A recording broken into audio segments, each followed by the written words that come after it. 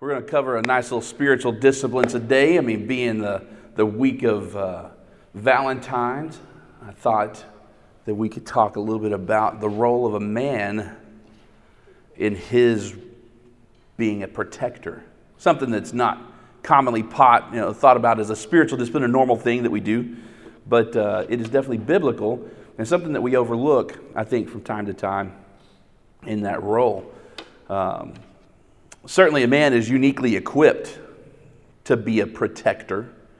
If you think about kind of the biblical roles of things that God, as he created man and gave him this ability of dominion over people or over the earth and over the animals and over the growing of his creation, but he gave him a wife, and from that his days as a protector began.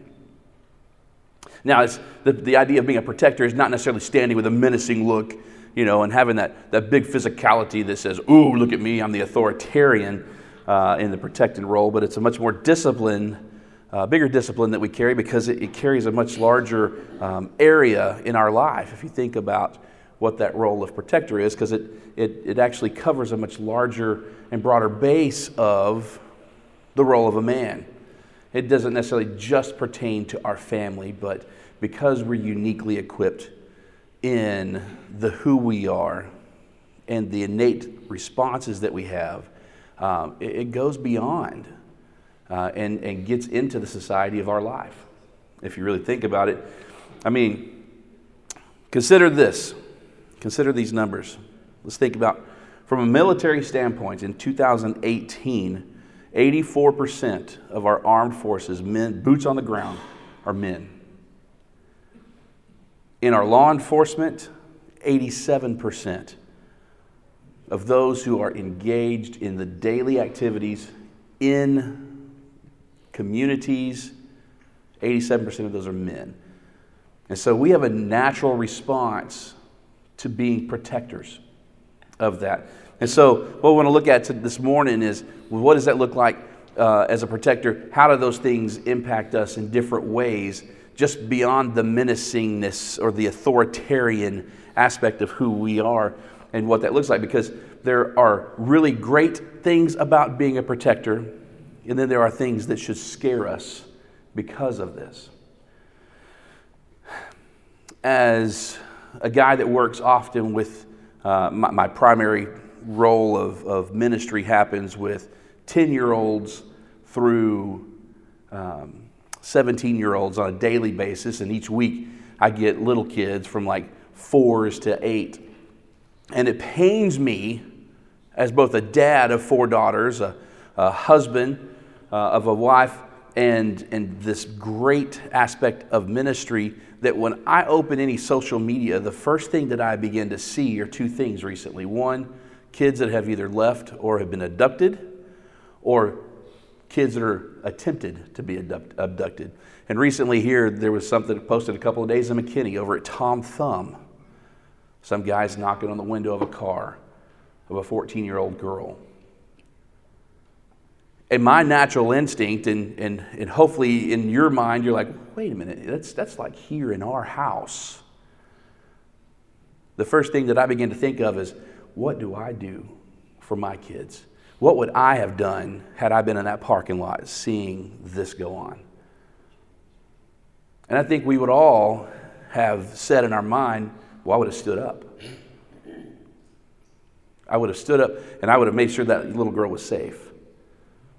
Last summer, I had the trauma and the experience of that as a dad, where my now 18-year-old daughter, who is a special needs, suffers from developmental disabilities, made a decision overnight to crawl out a window on a Sunday morning and walk 10 miles to a friend's house without saying anything.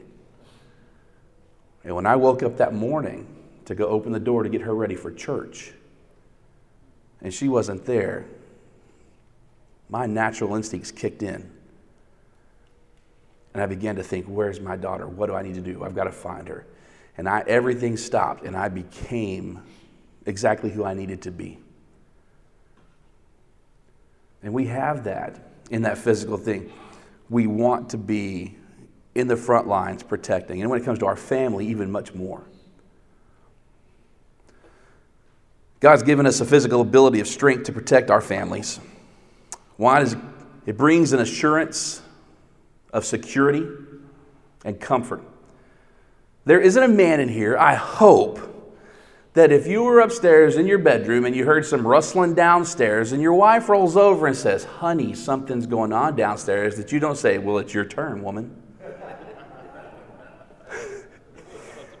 Well, what's the problem? The problem is I have greater fear of this woman inside of my bed than the one that's downstairs about to burglarize me.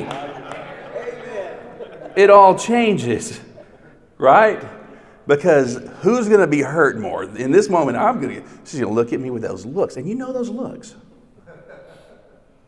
I beg your pardon. What do? We get up. We look for the closest thing to a pipe, baseball bat, or reach into the bedside drawer under our pillow. Some of us have the nice Terminator awesomeness. And we pull out and we walk downstairs and we are prepared to defend our house to the end. And it doesn't matter if we go through the entire struggle and she walks down and smacks a guy and knocks him out. We have been the first line. And that's what we do. That's what we're commanded to do. That's what we're given to do. Because there's no man that is willing to sit and sacrifice his home, his family, without being the protector of it.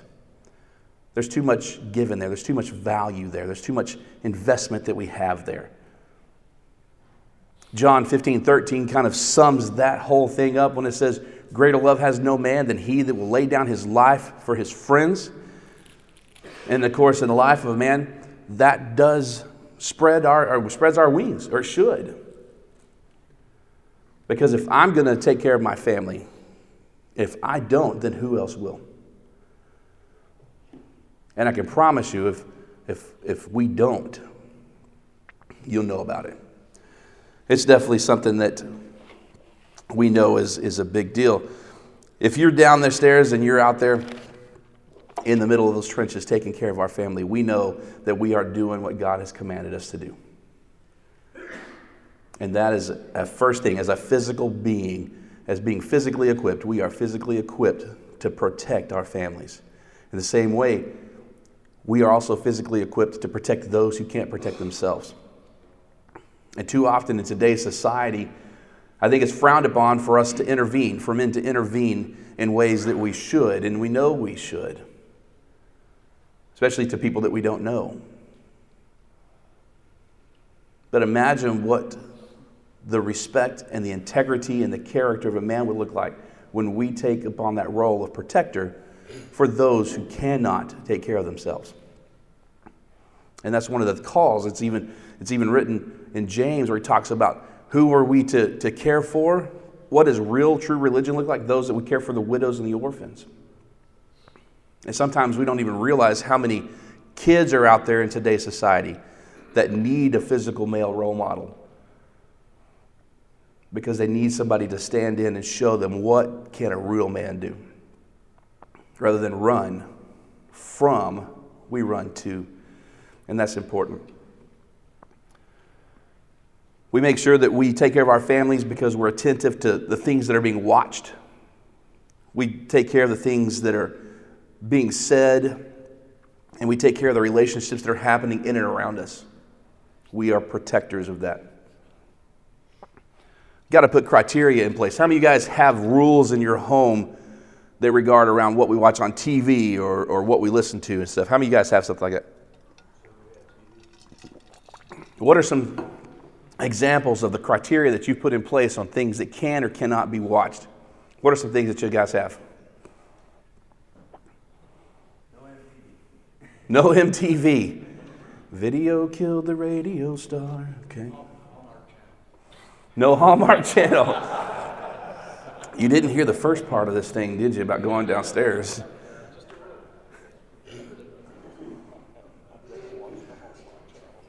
You know there's a week kind of dedicated to the Hallmark Channel, right? Hallmark Channel is addictive. Appreciate your masculinity right there. For my wife.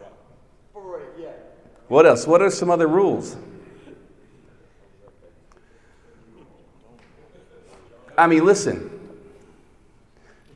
We also have to be willing to step in and protect our families emotionally. And we live in a day and age where the things that we watch or the things that we listen to or the things that are being put into our lives can impact us emotionally. It's definitely something that we have to listen.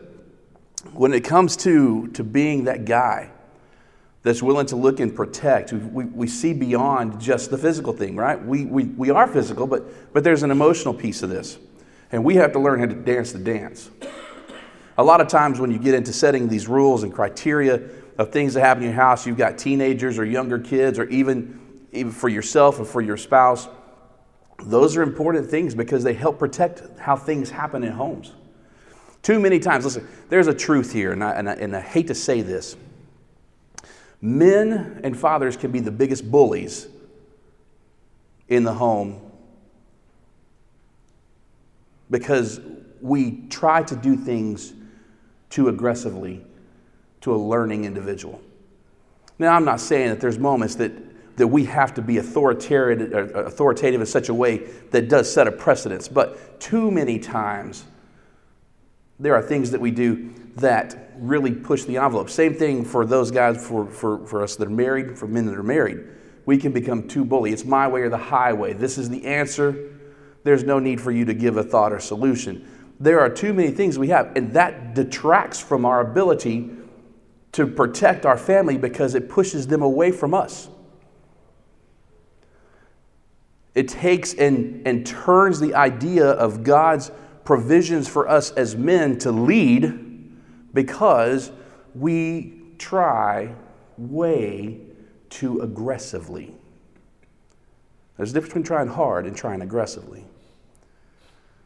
But see, Jesus summed it up in the idea of how we protect emotionally in Mark chapter 10 when this question of who's first comes up. He says, listen, it's not so among you. Whoever wants to be first will be last. Whoever wants to be greatest will be slave of all.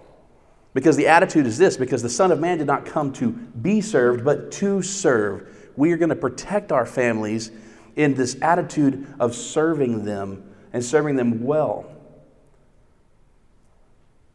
When we come in and we think of this greater idea of not just physical protection, but we add emotional protection, and you want to see something happen with people in your life, they will watch and follow you beyond anything when they know that you will take care of them emotionally, because they will trust that you will step in front of the speeding bullet. They trust that you're going to protect them from the falling building because they know that you care about them way beyond. It's just, Jesus did the same way. He did the same way. People knew that Jesus was going to not only challenge them emotionally, but he wasn't going to destroy them in a way that made them feel so small. We are called to protect emotionally. We can lead with gentle firmness. And that's something that a friend of mine said to me. He said, he raised several daughters and said, I never took the time to let my anger rule the day, but I led in gentle firmness. And I had to think about that for a minute. I was like, gentle firmness. And so, me, I'm just going to go home and try it. And then I not only tried it at home, but I tried it in my workplace as my responsibility in managing and leading people.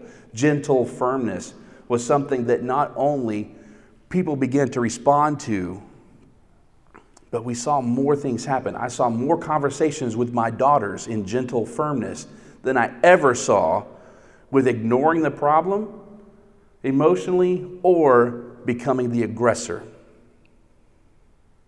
And men, we can learn from that. We can definitely learn from that.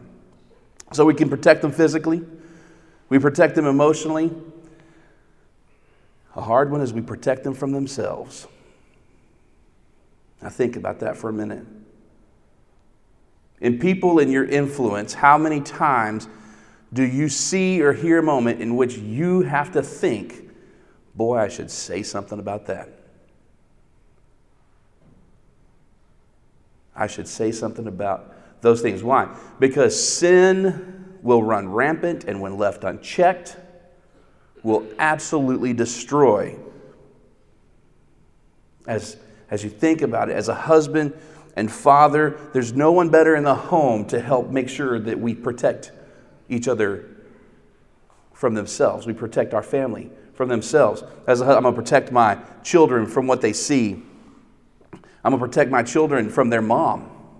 Because, sometimes that'll happen where the sin of anger will catapult it into such a way that what happens is, the whole thing, hell hath no fury like a woman scorned by her children.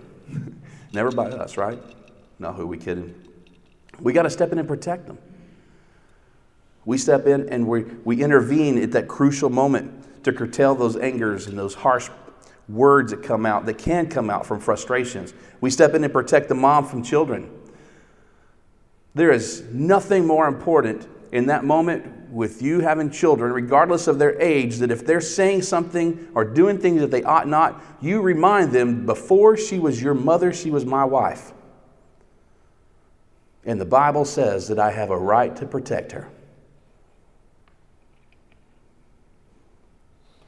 Watch her eyes when you say that to your children.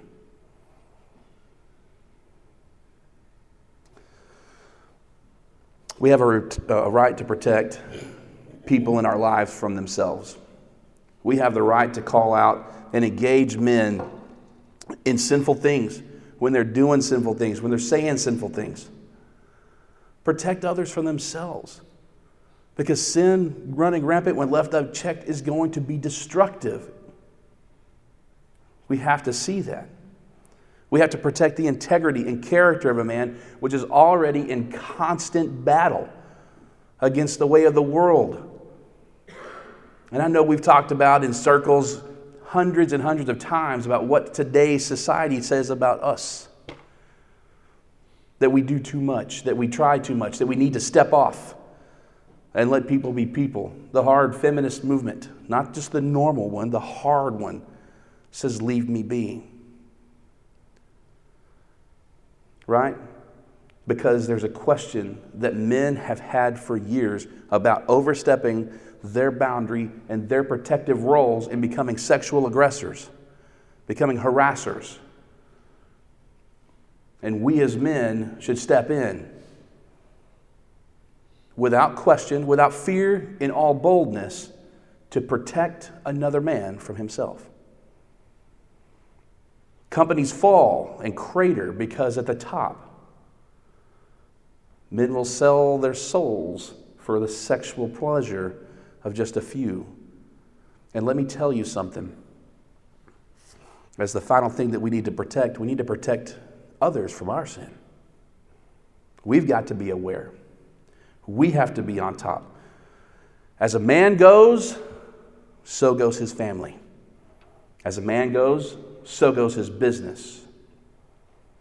All you got to do is look a couple of places in the Old Testament. In Joshua chapter 7, right there is a great thing that happens.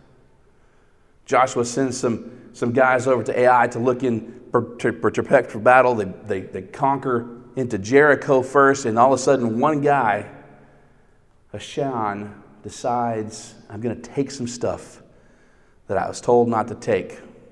Takes a robe, takes some silver. I mean, this is just a minor blip. Nobody will miss it. And then he's called on it. And here's what happens. From the sin of a man impacted the country or the nation of Israel, because they fight in a battle and lose 36 men because he plundered from what God had said not to. Then, as the tradition was, not only was he killed, but so was his entire family. As a man goes, so goes his family. And it's impactful when we think about, if I don't understand and I don't see the fact that my sin can destroy then you are missing the greatest piece of the things that Jesus talked about when he said, turn away from those things. Run from your sin. Flee to holiness. Get into a beautiful thing where your relationship with God supersedes all the things in your life that will impact and show the indelible character and integrity a godly man will have according to his life in the Scripture. We have to be able to protect others from our sins. And the only way to do that is to what? Not sin. But Nathan, the truth is, I'm a man. I have my carnal desires. I have those things. Well, you know what? Run to holiness. Now, as the close on that particular piece, you think about, as I run to holiness, will I be protecting others from my sin? Will I be bold enough to protect others from theirs? Will I be the emotional protector that people in my life need me to be? And from that, will that physical presence that I have not just be the menacing presence, but the presence of security and safety and assurance that people in my life need? Not just my family. They are my important. They are the most important thing to me. But how awesome it would be for another man to walk up to you and ask you the question, why are you so sure about yourself? Why do you walk with such a boldness and peace in your life? Why do people draw to you? I'm a protector. That's what I'm called to be. That's what I'm uniquely created to be. What about you? Are there things in your life that you need and you know that, man, am I protecting? Am I the protector? What can I do to shore up this area in my life or to help make sure? Now, walk fine. Let me explain this. Jesus said, be cautious that you're not looking at the speck and removing the plank. Be aware. Be intentional. Be engaged in understanding what these things look like. We men must walk that line. We must walk well and be encouraged to do so. Here's my thought. As we as men think about this discipline of protection, it's a simple thought. You can. We often think it's times that I can't be that person. You can. And why do we know this? What biblical passage tells me that I can do these things? It's simple. The Great Commission. Matthew chapter 28. Go therefore, make disciples, baptize them in the name of the Father, the Son, and the Holy Spirit, right? Teaching them all that I commanded. Why? Because if we do that, then we have answered the call, knowing one promise, that Christ is there with us. And if I know that Christ is with me, then I can do anything boldly. I can be the protector that my family needs me to be. I can be the protector that my friends need me to be. I can be the protector that my business needs me to be. I can be the protector that even those that can't defend themselves need me to be. And I can do it knowing that Christ has gone before me. Is that not encouraging? When we protect and we think from a theological standpoint, we think from a doctrinal standpoint, we get out there and we know that we are standing against an evil message, and we do it because we know that Christ has gone before me. So men, let me encourage you. 2 words, you can. And as you do, your influence will grow. God will be honored and glorified. And in that day, the name of Jesus will come, and every knee will bow and every tongue will confess the Lord will look favorably upon us. I fully believe that. Let's pray. God, you are good, oftentimes too good to your sinful people. And we are thankful, God, that we have a good God. We have a God who looks down upon us and gives us favor and gives us an opportunity to be the men that you uniquely created us to be. God, you gave us a message to take to the world, to show a little of your character. So, Father, I just pray for every man in this room that he takes upon this message and applies it into his life in such a way that he becomes the protector that those around need him to be. Father, that you will give him a heart to run away from sinfulness, to put that into holiness in his life. I pray for their families. I pray for every man in their family. I pray that they will protect them well physically, but more than being that authoritative, overbearing physical individual, that they also protect emotionally. God, that they will protect others from themselves, and Lord, that they will protect them, those people in their life from themselves.